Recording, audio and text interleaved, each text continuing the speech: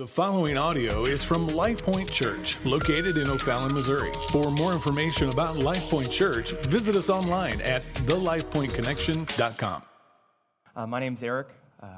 I'm the lead teaching pastor here, and I'm so thankful that you guys are here today. We're going to be in the book of John, chapter 3 today, and so if you've got your Bibles, you can either turn those on and scroll to the book of John, or you can flip those pages. If you need a Bible, you don't have a Bible, I would invite you to raise your hand on up. We got some Bibles there in the back that we can pass out to you, so if you need one, just raise it up. If you don't own a Bible, I want to tell you that that's our gift to you. You can keep that one with you. John chapter 3 is where we're going to be. This morning I was looking on Facebook a little bit. Not that I normally have a habit of that. I would admit to you that maybe I look on it more than I should.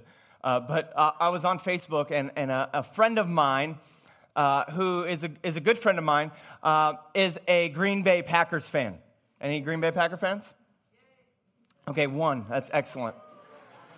I would say this guy is probably a diehard Green Bay Packer fan. Now, I don't know ultimately the Wikipedia definition of a diehard, all right, but he kind of smells like cheese, right? He wears that green and yellow, like he loves the Packers, and you know it, and you see him, and so he was up last night apparently watching the Green Bay Packers game. Was there a game on last night? Okay, all right, now I'm tracking with you now. There was a game on last night, and apparently the game went pretty late. All right, I don't know the deal, but he was up late and he was watching the game, right? And he posted this morning about him watching the game. He said, "My daughter stayed up and watched the game with me." All right, and his daughter is like 3 or 4 years old, right in that area, so that's probably pretty late for her. I don't know what time the game went, but it went late. And he says, "My daughter stayed up and watched the game with me, and I learned that they lost the game." Did you know that? You do now, right? Green Bay lost the game last night, apparently. And so he was putting her down to bed, down to sleep. And as he was laying her down to sleep, she looks at her daddy and she says, "Daddy, I'm sorry Green Bay lost that game." That's sweet, right? Like brings a little tear to your eye. Now she's maybe 4 years old, right? And I don't know if she's a huge Green Bay Packer fan. Right? I don't know if she knows anything about the Green Bay Packers.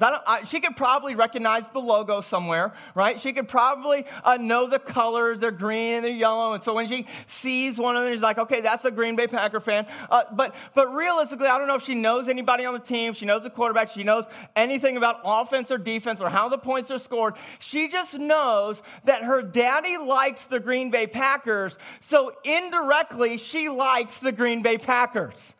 She's a fan, right? How many of you are Cardinal fans? Cardinal fans in here? I'm a Cardinal fan. Not a diehard. I'm a Cardinal fan. Do you know why I'm a Cardinal fan? Because I grew up in a culture of Cardinal fans.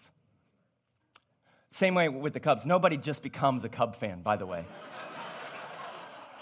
All right, you don't live in St. Louis and be like, you know what, I really like the Cubs. No. You've got to be from there. There's got to be some family that lives there. You got to have grown up into that culture. And the reason why I'm a Cardinal fan is because I grew up in a Cardinal culture, right? Oh, my friends like it. My dad loved it. I watched it. We watch it. You know, that's what we do. We're St. Louis, and so we grow up in that culture, and so we like the Cardinals. I know that for many of us, we become fans of Jesus because that's just the culture we live in. And really, we become fans of Jesus because, well, from a very young age, my parents loved Jesus, or my grandparents loved Jesus, or they went to church, and so that's what I just kind of grew up doing. And you know what? As a Cardinal fan, or as a Jesus fan, you know what? I learned some things to say. I could probably give you some right answers, maybe some stats about church or about Jesus. I could probably tell you a little about his life, right? And so I grew up in a culture. Many of you have grown up in a culture that is about Jesus. And I know Jesus, and I know what it means to be born again, because that's a term that's used all across the map. And I grew up in that deal. And so we think that somehow one day Jesus and the devil are going to enter into the Super Bowl, right? And they're going to fight each other. And if I'm on the right team, then in the end, Jesus is going to win that victory, and then I get to go to heaven with him. So if I'm wearing that paraphernalia, if I'm wearing that Jesus thing, right, and when he comes and he wins, then I'm on his team. I'm not on the other team. And if I'm on his team, then I'm good. I'm in. If Jesus and salvation for you is just simply a ticket to heaven, then I would tell you firsthand, you don't know Jesus and you don't know salvation. It's just something that you've learned. John chapter 3 is an incredible dialogue between Jesus and a man named Nicodemus. And it's phenomenal because Jesus brings up a point that says, you have to be born again. Not just on my team, you got to be born again. And I want to really unpack the first couple verses of this text with you today. So if you're there, go ahead and open it up, and I'm going to start reading in John chapter 3 in verse 1. All right, here we go. It says, now, there was a man of the Pharisees named Nicodemus. He was a ruler of the Jews. And this man came to Jesus by night and said to him, Rabbi, or good teacher, we know that you are a teacher come from God. And we know that no one can do these signs that you do unless God is with him. And verse 3 says, Jesus answered him. He says, truly, truly, I say to you, unless one is born again, he cannot see the kingdom of God. Nicodemus said to him, how can a man be born when he's old? Can he enter a second time into his mother's womb and be born? Jesus answered, truly, truly, I say to you, unless one is born of the water and of the Spirit, he cannot enter the kingdom of God. That which is born of the flesh is flesh, and that which is born of the Spirit is spirit. Do not marvel that I said to you, you must be born again. You see, the wind blows where it wishes, and you hear its sound, but you do not know where it comes from or where it goes. So it is with everyone who is born of the Spirit. Jesus is speaking to every one of us in that passage. This is not just a special case for Nicodemus. We see the transaction between Jesus and Nicodemus, but really, he's talking to every one of us. And he looks at us and he says, I want to tell you the truth. That's what truly, truly says. He says, I want to tell you the truth. You and I, Nicodemus, you must be born again. If you want to see the kingdom of God, you need to be born again.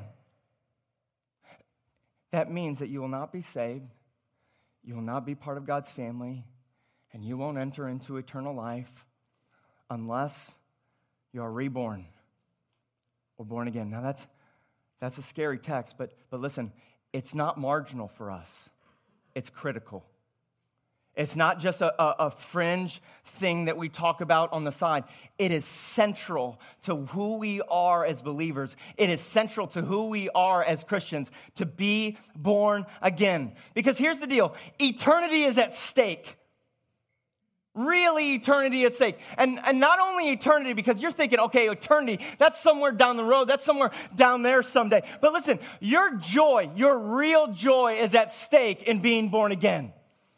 Not a temporary joy like you find in stuff. Like real joy is at stake unless you're born again. And so let me just ask you this. How long are you going to live?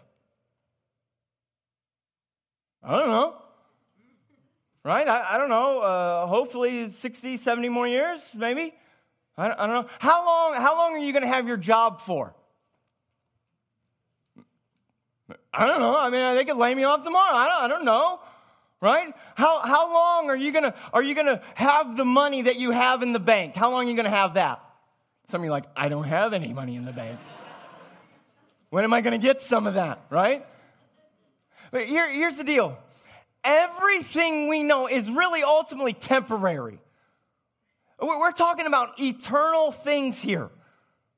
I mean, if you think of eternity, how long is eternity? It's not a trick question. It's forever. It's forever. And so when we're talking about temporary things, our joy is at stake and eternity is at stake. And Jesus says, unless you're born again, you cannot see the kingdom of God. Now, I know that message in this series is going to create some uneasiness in us. It's going to maybe ruffle our feathers a little bit because Jesus' words are unsettling. They were probably unsettling to Nicodemus, don't you think? I mean, Nicodemus comes and says, hey, you're awesome, Jesus. And he looks at him and he says, I'm going to tell you something. I'm going to tell you that you must be born again if you want to see the kingdom of God. Now, that's unsettling, and it should be unsettling to us. It should be unsettling if we take the words of Jesus seriously. And I pray that you take the words of Jesus seriously. It's going to be unsettling because if you take the words of Jesus seriously, then it begins to confront us with our hopelessness outside of God. That's what it does. Okay, if I need to be born again, then I am in a place where I need God. Right? And so we want to be in a place where we don't need God.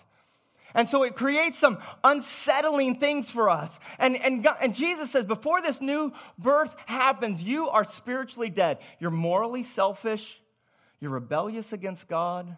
We're legally guilty before God's law. And the Bible says that we are under God's wrath. And so, yeah, when we hear things like you must be born again, that's a little unsettling, isn't it? Can we be honest with that? When we hear that you must be born again, it leaves us in a hopeless condition apart from the regeneration of God's grace. Jesus tells us you must be born again. Before we're born again, we're spiritually unresponsive. Before we're born again, we are selfishly corrupt. Before we're born again, we are completely guilty, and apart from amazing grace, we don't like to hear that about ourselves. And it's not enough to just hear that we need to be born again, but Jesus says, hey, by the way, you don't make that happen. Now, if you weren't unsettled before, now it's starting to get real. You need to be born again if you're going to see the kingdom of God. And by the way, you don't make that happen. Which leaves us in a place of desperate situation needing God. And so Jesus says it's like the wind. Like you don't make the wind blow. The wind blows where it does, and you see it, you can hear it, you can actually see some effects of it, but you don't cause the wind to blow. Being born again is something that's done to us, not something that we do. Like in John chapter 1, verse 13. Remember when he talks about children of God? He says the children of God, they're born not of flesh, not of blood, not of the will of man, but they're born of God. It's a reborn of God. 1 Peter 1:3. It says according to his great mercy, God's great mercy, he has caused us to be born again. He does it. He works it. He creates that in us. We do not cause the new birth. God causes the new birth.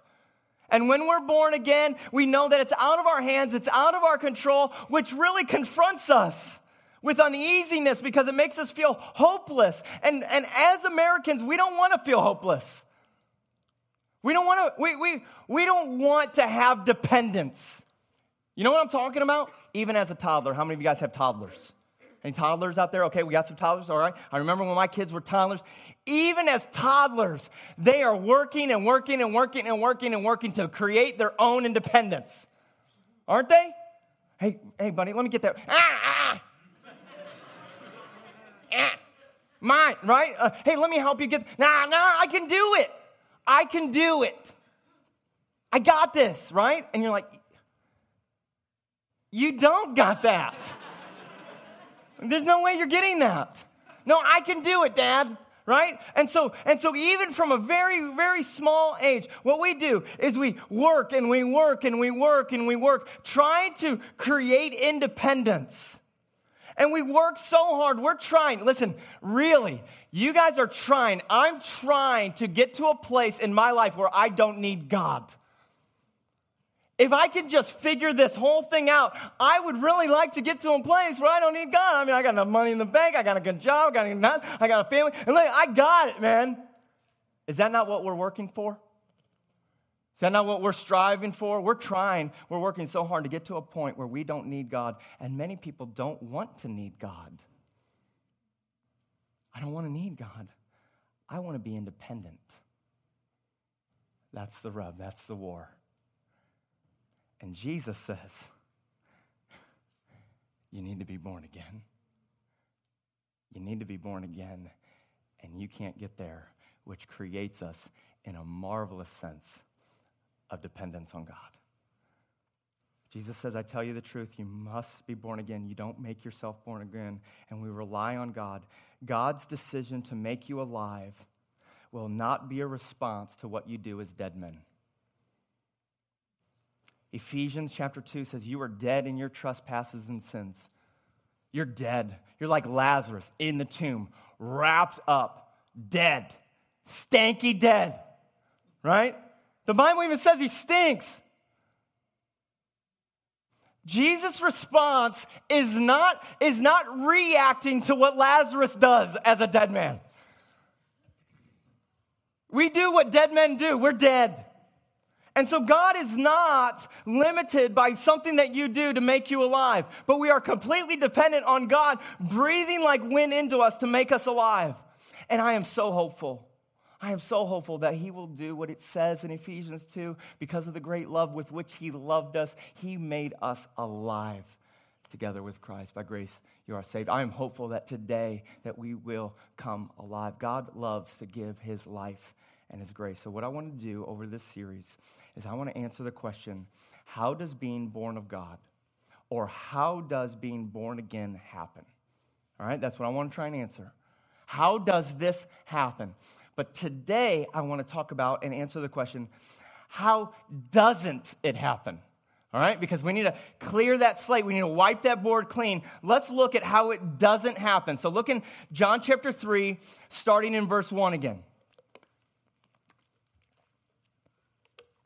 Now there was a man of the Pharisees. You know what a Pharisee is? It's like the elite religious man.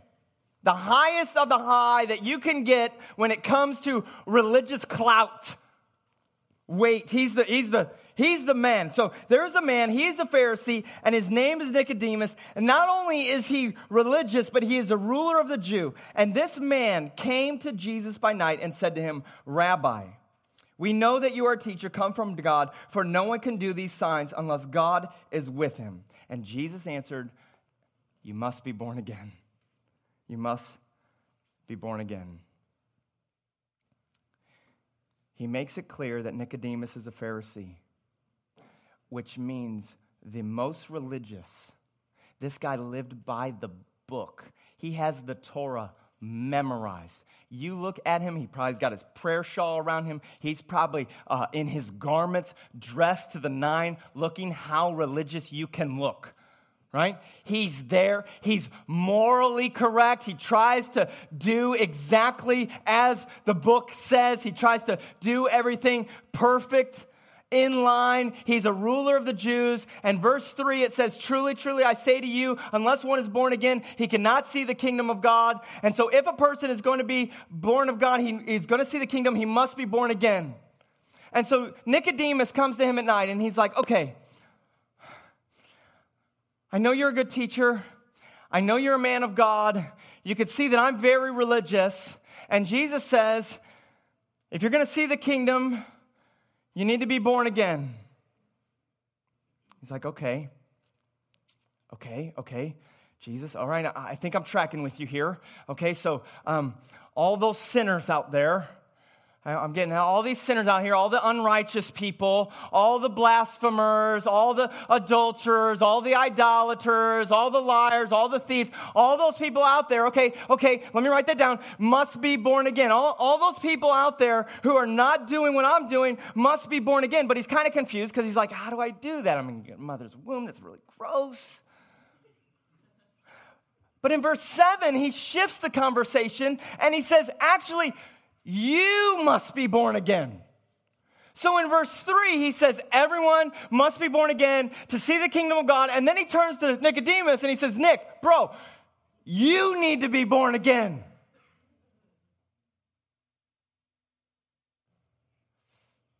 So here's a church leader who's outwardly clean, who knows the right things to say.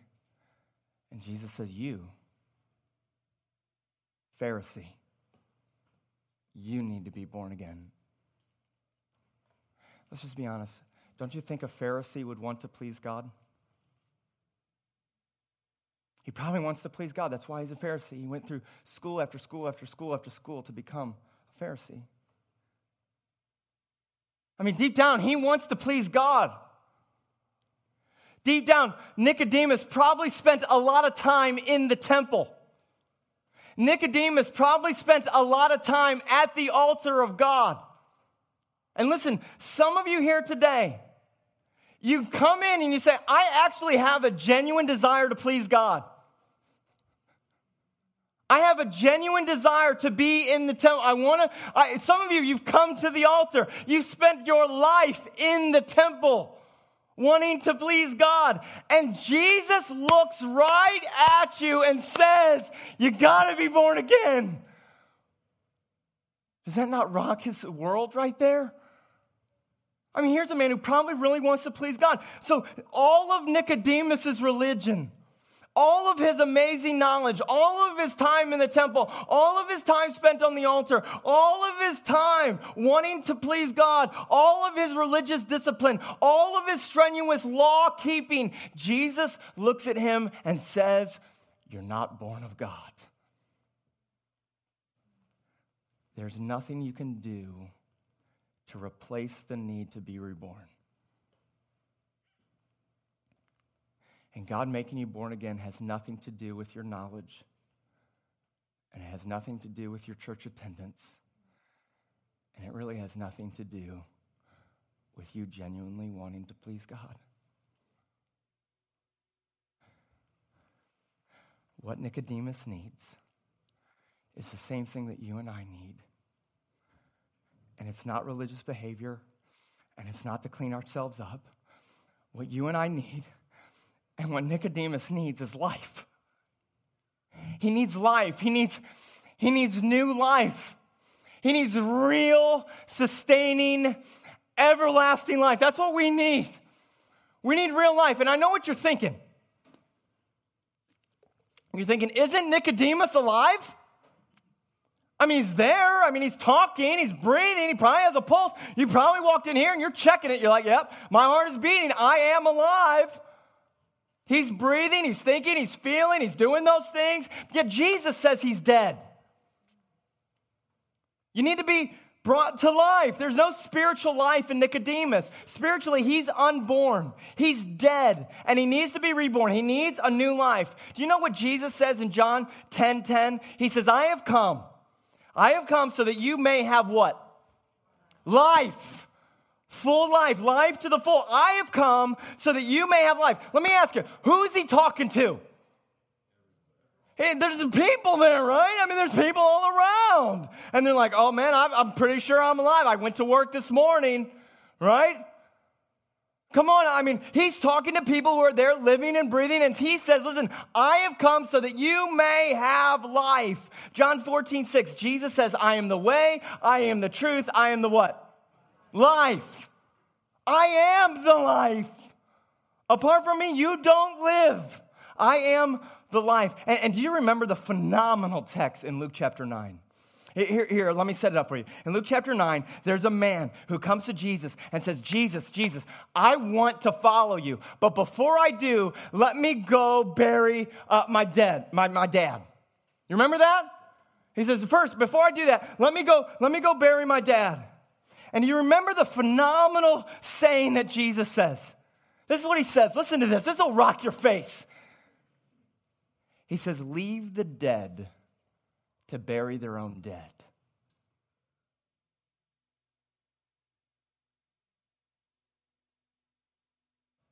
So apparently, there's people who are physically dead who need burying. And there's people who are spiritually dead who can bury them. Jesus said there's people that are walking around, going to work, going to church, going to school, who are dead.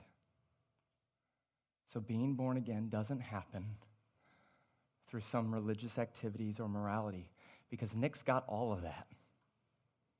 He's got it. He's the poster boy for religion, and he's dead. You and I, we need life. Real, supernatural life, spiritual life, new birth. Life comes to you in a way that there's not life there before. Listen, it's not you praying a prayer and then just trying harder and working better. It's not you praying a prayer and then starting doing some church-like things. It's life that wasn't there before. It's a new creation. It's a new life. God can save anybody. Because, listen, if it's not by works that we're saved, and it's only by a work of God, it means that God can save anybody, anywhere, at any point in their life. That the wind can blow on the wickedest of the wicked. He can save. It doesn't matter your background. It doesn't matter your history. It doesn't matter your behaviors. It doesn't matter your current struggles. It doesn't matter how you walked into this place. God can, God wants to, and God can give you real supernatural life. Not just a simple pulse. He wants to do that. In other words, listen, in verse 2, he says, Rabbi, I know that you're a good teacher, and you've come from God. For no one can do the signs that you do unless God is with him. And so listen. It doesn't matter your religious behavior, your moral behavior, your church attendance, or your religious experience. And it also doesn't matter the words that you say. So how is one born again? Well, it's not born again through religious activity. And it's not through being a good boy or a good girl. And listen, it's not even through the words you say. In other words, Nicodemus sees Jesus, a genuine, God-like activity, and he admits that Jesus is from God. Do you see it there in verse 2? He says, I'm affirming you are absolutely from God. I'm affirming that you absolutely are a good teacher. He admits that Jesus is from God. He admits that Jesus does the works of God. And Jesus doesn't say, wow, Nick, you nailed it. You're right.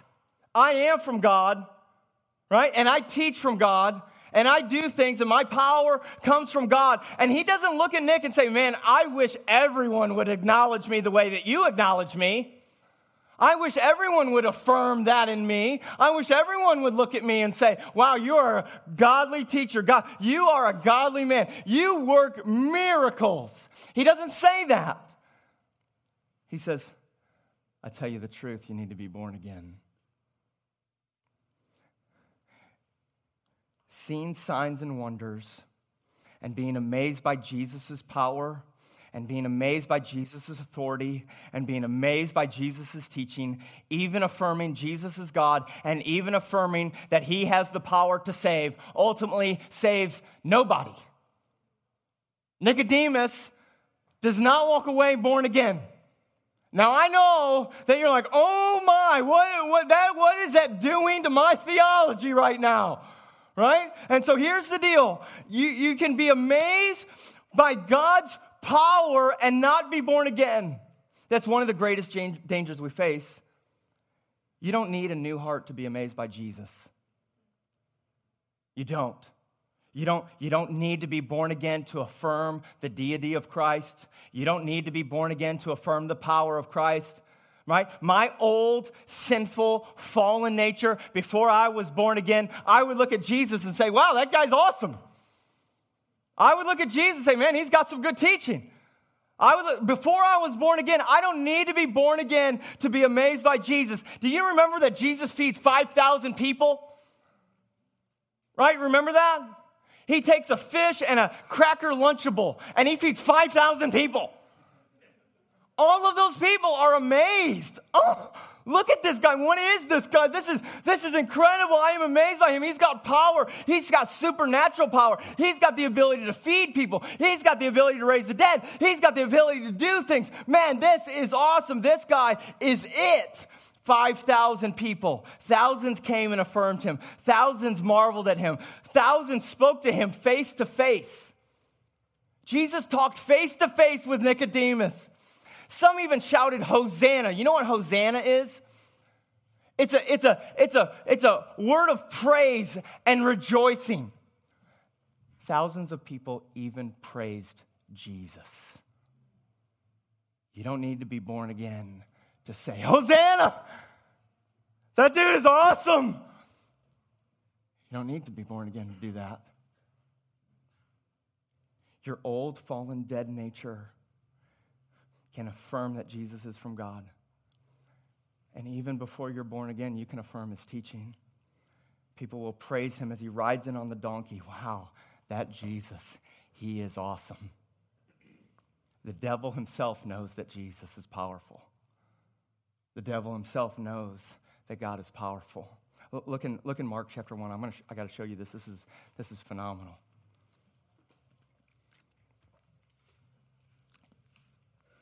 Mark chapter 1. If you got your Bibles, it's just to the left, so it's backwards a little bit. Mark chapter 1, verse 21. And they went to Capernaum, which is a city or a town. And immediately on the Sabbath, which is the holy day, it's like a Sunday, it was the Sabbath day, so your day of rest is a day that God set up for people to be restful. He says, immediately on the Sabbath, he entered into the synagogue and was teaching. And on the Sabbath day in the synagogue, there's probably a lot of people there. Verse 22. And as Jesus was teaching, they were astonished at his teaching. Whoa, this guy.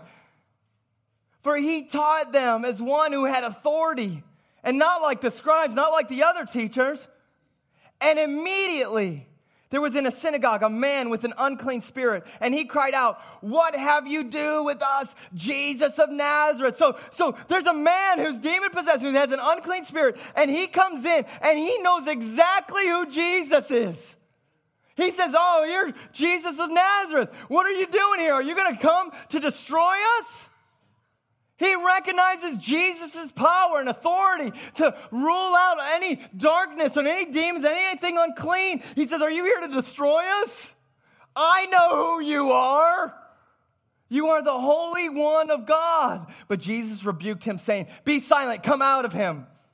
And the unclean spirit, convulsing him and crying out with a loud voice, came out of him. And they were all what? That was awesome. Did you see that?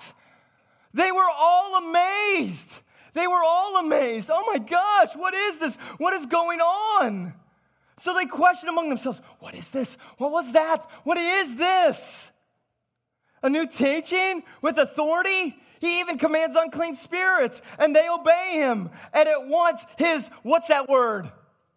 Fame spread. Look at how awesome Jesus is. Hosanna.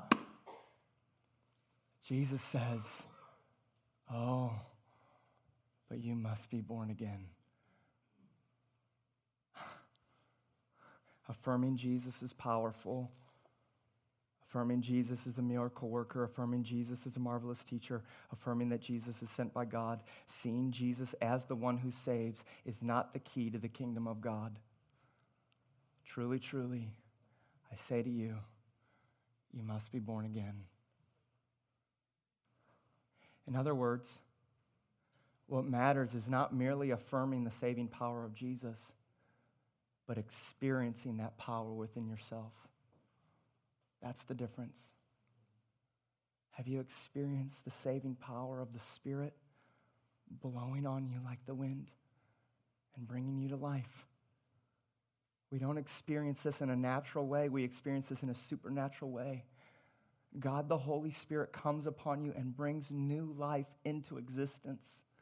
A life that wasn't there before. He gives you new life. Listen to verse 6. He says, that which is born of the flesh is flesh, but that which is born of the Spirit is spirit. Verse 8, the wind blows where it wishes, and you hear its sound, but you do not know where it comes from or where it goes. So it is with everyone who is born in the Spirit. John 6:63, it is the Spirit who gives life. The flesh is no help at all. The Spirit is not a part of this natural world. He's not part of the flesh. He is God. The Holy Spirit is God. And God causes the new birth. God, the Holy Spirit, makes us born again. God, the Holy Spirit, is the one who brings us into unity with Christ. So it's no longer I who live, but Christ who lives in me. That's what it means to be born again. That's what it means when the Spirit blows on you. You are united with Christ through the Spirit. In the new birth, the Holy Spirit unites us with Christ in a living union with God Himself. Christ is life. Jesus Christ is the vine, and we're the branches. Apart from Him, we do nothing. He is the vine. He is the life. And from our side, from this side, looking to God, the way that we experience this new birth is that faith in Jesus is awakened into our hearts. It's like our souls are awakened into spiritual life. Faith in Jesus brings us together. The new life that comes from the Spirit is uniting us to Jesus. Unites us to Jesus and makes faith possible. Faith is the result of a waking up. Waking up to believe. Spiritual life always awakens faith. Faith in Jesus is the expression of being born of God. And Jesus says, you need to be born again. He means in this new birth, the Holy Spirit blows like the wind. He blows like the wind into our dead souls and gives us new spiritual life by connecting us with Jesus Christ that brings faith. For Jesus is life. Look at verse 3 and 36 in John 3. He says, unless one is born again, he cannot see the kingdom of God. Verse 36 says, whoever believes in the Son has eternal life. New birth comes to us not through religious behaviors, not through affirming words about Jesus, but rather through the Spirit connecting us with Jesus that results in faith. As the band comes, I want to close with Romans chapter 10. Many of you know it. Many of you don't. I want you to hear it new today. Romans chapter 10, I'm going to start reading in verse 8.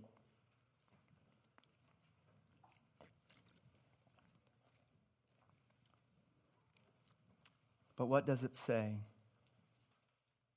The word is near to you, in your mouth and in your heart. The word, it comes alive in your heart. The Spirit comes and wakes you up. What does it say? The word is near to you in your mouth and in your heart. That is the word of faith that we proclaim. Because if you confess with your mouth that Jesus is Lord, many do that, and believe in your heart that God raised him from the dead, you will be saved. You know, Jesus had to go to the cross to atone for our sins. Jesus shows her miraculous power over death by raising to life on the third day. And if you believe that was done on your behalf for you so that you can enter in, you'll be saved. If you confess with your mouth that Jesus is Lord and believe in your heart that God raised him from the dead, you'll be saved. For with the heart one believes and is justified, and with the mouth one confesses and is saved. For the scripture says, everyone who believes in him will not be put to shame. Verse 13 says, for everyone who calls on the name of the Lord will be saved. I'm asking you today, have you been born again? Have you just simply affirmed teaching or acknowledged his power? Or have you truly experienced new life? Have you truly experienced the Spirit blowing on your soul? It says, wake up. Wake up. Will you wake up? I believe God wants to do that. For those of you who maybe have been in church for a long time, or maybe you haven't, I've prayed this week that the Spirit would blow on us so that there would be new life. I know that there can be new life. And when the Spirit blows on us and says to my heart, come awake, I confess, I believe, and I know he wants to do that for some of you. Let's pray for it.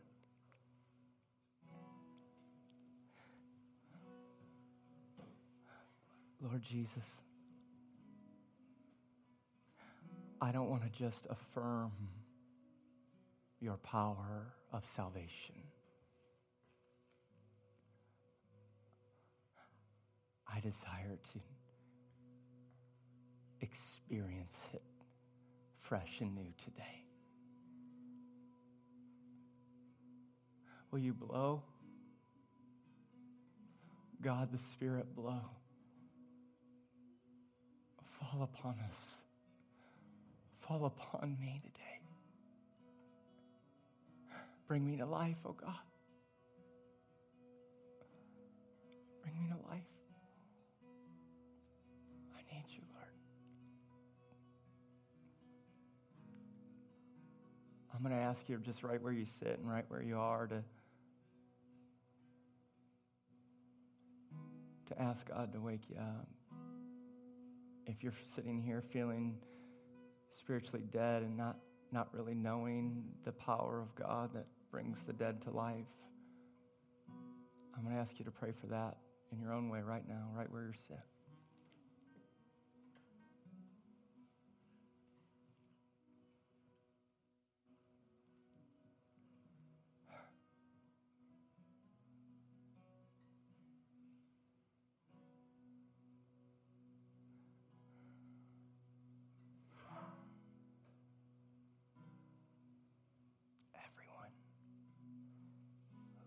On the name of the Lord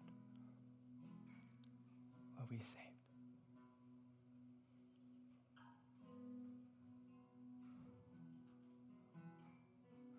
Everyone who calls on the name of the Lord will be saved.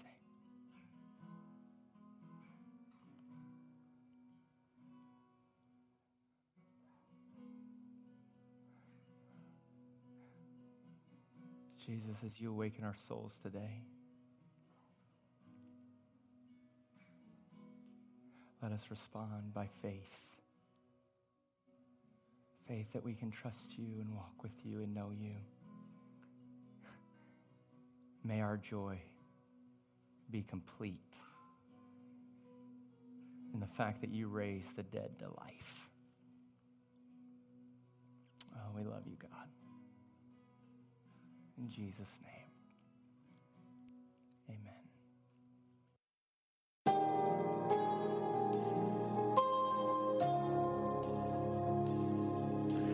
Thanks for listening to this week's message. LifePoint Church exists to engage, encourage, and equip through the gospel for the glory of God.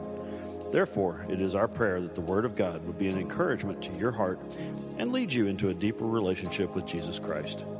If you would like to support the ministry, you can do so by visiting our website at thelifepointconnection.com/give. May God bless, and may your life point to Christ everywhere in every way.